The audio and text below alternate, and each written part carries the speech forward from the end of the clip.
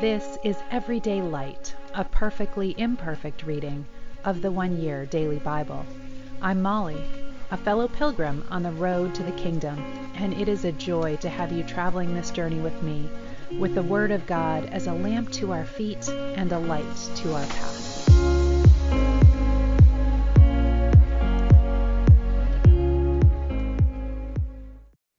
Welcome. This is the One Year Bible reading for December 1st. We are in chapter 8 of Daniel this morning. During the 3rd year of King Belshazzar's reign, I, Daniel, saw another vision, following the one that had already appeared to me. This time I was at the fortress of Susa in the province of Elam, standing beside the Ulai River. Now remember back to the last dream with the animals, because this is going to sound very similar as we talk about these. They also represent empires to come. As I looked up, I saw in front of me a ram with 2 long horns standing beside the river. One of the horns was longer than the other, even though it had begun to grow later than the shorter one. The ram butted everything out of its way to the west, to the north, and to the south, and no one could stand against it or help its victims. It did as it pleased and became very great. While I was watching, suddenly a male goat appeared from the west, crossing the land so swiftly that it didn't even touch the ground. This goat, which had one very large horn between its eyes, headed toward the 2-horned ram I had seen standing beside the river.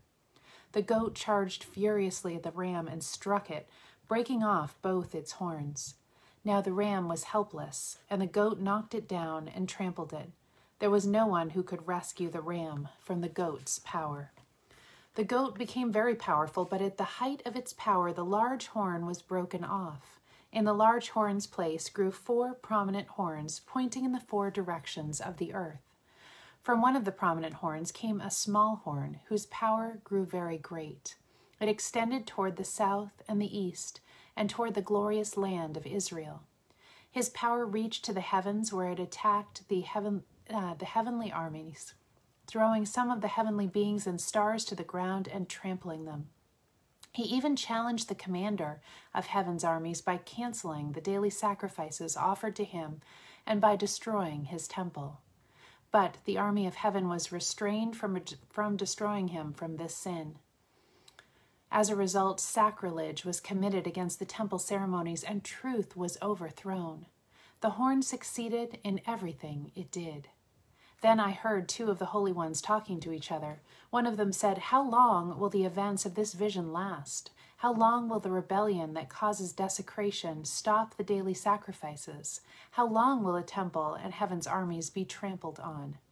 The other replied, "It will take 2,300 evenings and mornings. Then the temple will be restored." As I, Daniel, was trying to understand the meaning of this vision, someone who looked like a man suddenly stood in front of me. And I heard a human voice calling out from the Ulai River, "Gabriel, tell this man the meaning of his vision." As Gabriel approached the place where I was standing, I became so terrified I fell to the ground. "Son of man," he said, "you must understand that the events you have seen in your vision relate to the time of the end." Now, what does that time of the end mean? Well, it means everything from the exile to the second coming of Christ. While I was speaking, I fainted and lay there with my face to the ground, but Gabriel roused me with a touch and helped me to my feet. Then he said, "I am here to tell you what will happen in the time of wrath. What you have seen pertains to the very end of time." Now, in order to understand the amazing specificity of this prophecy, we have to understand that, remember, this vision came to Daniel during Belshazzar's reign, the king of Babylon. Babylon at the time was considered completely unbeatable. They lived in a fortified city that had 20 years of food stored in it and a continuous supply of water that came under the wall. And so they thought that they were completely unbeatable. And some of the powers that Gabriel is going to describe were not world powers at the time. The 2-horned ram represents the kings of Media and Persia. The shaggy male goat represents the king of Greece, and the large horn between its eyes represents the first king of the Greek Empire.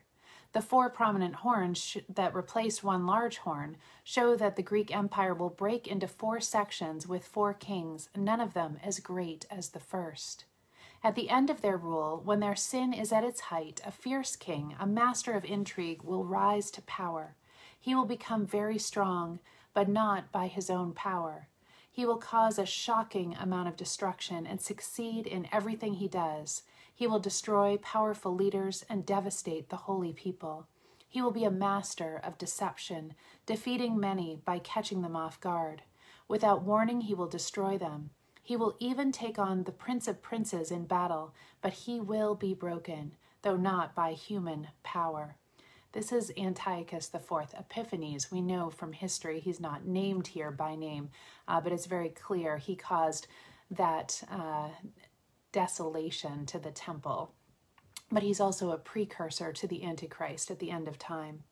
This vision about the 2300 evenings and mornings is true, but none of these things will happen for a long time, so do not tell anyone about them yet. Then I, Daniel, was overcome and lay sick for several days. Afterward I got up and performed my duties for the king, but I was greatly troubled by the vision and could not understand it. So again, not to harp on this, but I think this is so cool. For years, those that don't believe the Bible have tried to redate Daniel because the prophecy has been so specifically met in the course of history that people say, well, the only way that that could happen is if they have faked the dates of the book of Daniel, which is cool. 1 John chapter 2. My dear children, I, John, am writing this to you so that you will not sin. But if you do sin, there is someone to plead for you before the Father. He is Jesus Christ, the one who pleases God completely. He is the sacrifice for our sins. He takes away not only our sins, but the sins of all the world. And how can we be sure that we belong to him? By obeying his commandments. If someone says, I belong to God, but doesn't obey God's commandments, that person is a liar and does not live in the truth. But those who obey God's word really do love him. That is the way to know whether or not we live in him. Those who say they live in God should live their lives as Christ did. Dear friends, I am not writing a new commandment, for it is an old one you have always had right from the beginning. This commandment, to love one another, is the same message you heard before. Yet it is also new. This commandment is true in Christ and is true among you because the darkness is disappearing and the true light is already shining. If anyone says, I am living in the light, but hates a Christian brother or sister, that person is still living in darkness. Anyone who loves other Christians is living in the light and does not cause anyone to stumble. Anyone who hates a Christian brother or sister is living and walking in darkness. Such a person is lost, having been blinded by the darkness. I am writing to you, my dear children, because your sins have been forgiven because of Jesus. I am writing to you who are mature because you know Christ, the one who is from the beginning. I am writing to you who are young because you have won your battle with Satan. I have written to you, children, because you have known the Father. I have written to you who are mature because you know Christ, the one who is from the beginning. I have written to you who are young because you are strong with God's words living in your hearts, and you have won your battle with Satan. Stop loving this evil world and all that it offers you, for when you love the world, you show that you do not have the love of the Father in you. For the world offers only the lust for physical pleasure, the lust for everything we see, and pride in our possessions. These are not from the Father. They are from this evil world. And this world is fading away along with everything it craves. But if you do the will of God, you will live forever. Psalm 120. This is a song for the ascent to Jerusalem. I took my troubles to the Lord. I cried out to him, and he answered my prayer. Rescue me, O Lord, from liars and from all deceitful people. O deceptive tongue, what will God do to you? How will he increase your punishment? You will be pierced with sharp arrows and burned with glowing coals. How I suffer among these scoundrels of Meshech. It pains me to live with these people from Kedar. I am tired of living here among people who hate peace. As for me, I am for peace, but when I speak, they are for war. Proverbs 28, 25, and 26. Greed causes fighting. Trusting in the Lord leads to prosperity. Trusting oneself is foolish, but those who walk in wisdom are safe. And I wanted to turn this morning to an Advent devotional. I don't know if I'm going to read this same devotional series to you all month or not, but I so intend to read devotionals from Advent in December, and I'm not always successful, but you will hold me accountable this year. So this is from The Greatest Gift by Ann Voskamp, and it's the very first reading, coming from Isaiah 11, 1 and 2. Out of the stump of David's family will grow a shoot, yes, a new branch bearing fruit from the old root.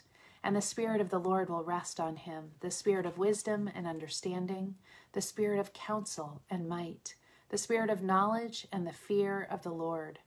And then in verse 10, in that day the heir to David's throne will be a banner of salvation to all the world. The nations will rally to him, and the land where he lives will be a glorious place. The mattering part is never what isn't. The mattering part is never the chopped off stump. It isn't what dream has been cut down, what hope has been cut off, what part of the heart has been cut out. The mattering part is you have a tree. Out of the last and forgotten son of Jesse comes forth one tender branch that will grow into a crown of thorns, a rugged cross, your ladder back to God. Jesus will go to impossible lengths to rescue you. Out of the stump of that fallen tree, watered with the living waters that flow from the depths of his grace, a twig sprouts. That twig will be the scepter that defeats your sin and lets you grow again. Out of that stump and the sheared impossible, there springs a singular shoot, tender and vulnerable. There, here, in the midst of the inconceivable, the loud claims, the hard sells, the big spectacles, Christ comes small, the micro-macro miracle who comes in the whisper and says, seek me, just where you are. Look for the small glimpses of God glory breaking in, breaking out, sprouting, shooting, unfurling, breaking, bearing fruit, making a kingdom, remaking the world, slow and still. And seek the shoot that bears witness to God, the hardly noticed child, the hymn hummed over the sink, the unassuming woman bent at the register, the dog-eared word of God beckoning from the shelf. Gaze on shoots of glory to grow deep roots in God. The theology of the tree, of the cross, always seeks the presence of God in the belittled gifts of the world. The small babe of Bethlehem, the dismissed Son of God, the stripped and beaten Messiah hanging exposed on the tree. He begs us to spend the attention of Advent on the little, the least, the lonely, the lost. Because in the rush, in the hurry, in our addiction to speed, it might just be a bit like stepping on the shoot that sprouts from the stump. Advent, it is made of the moments, this slow unfurling of grace. I hope we can find those quiet moments as we wait in eager anticipation of Jesus. Love you all. Have a beautiful day.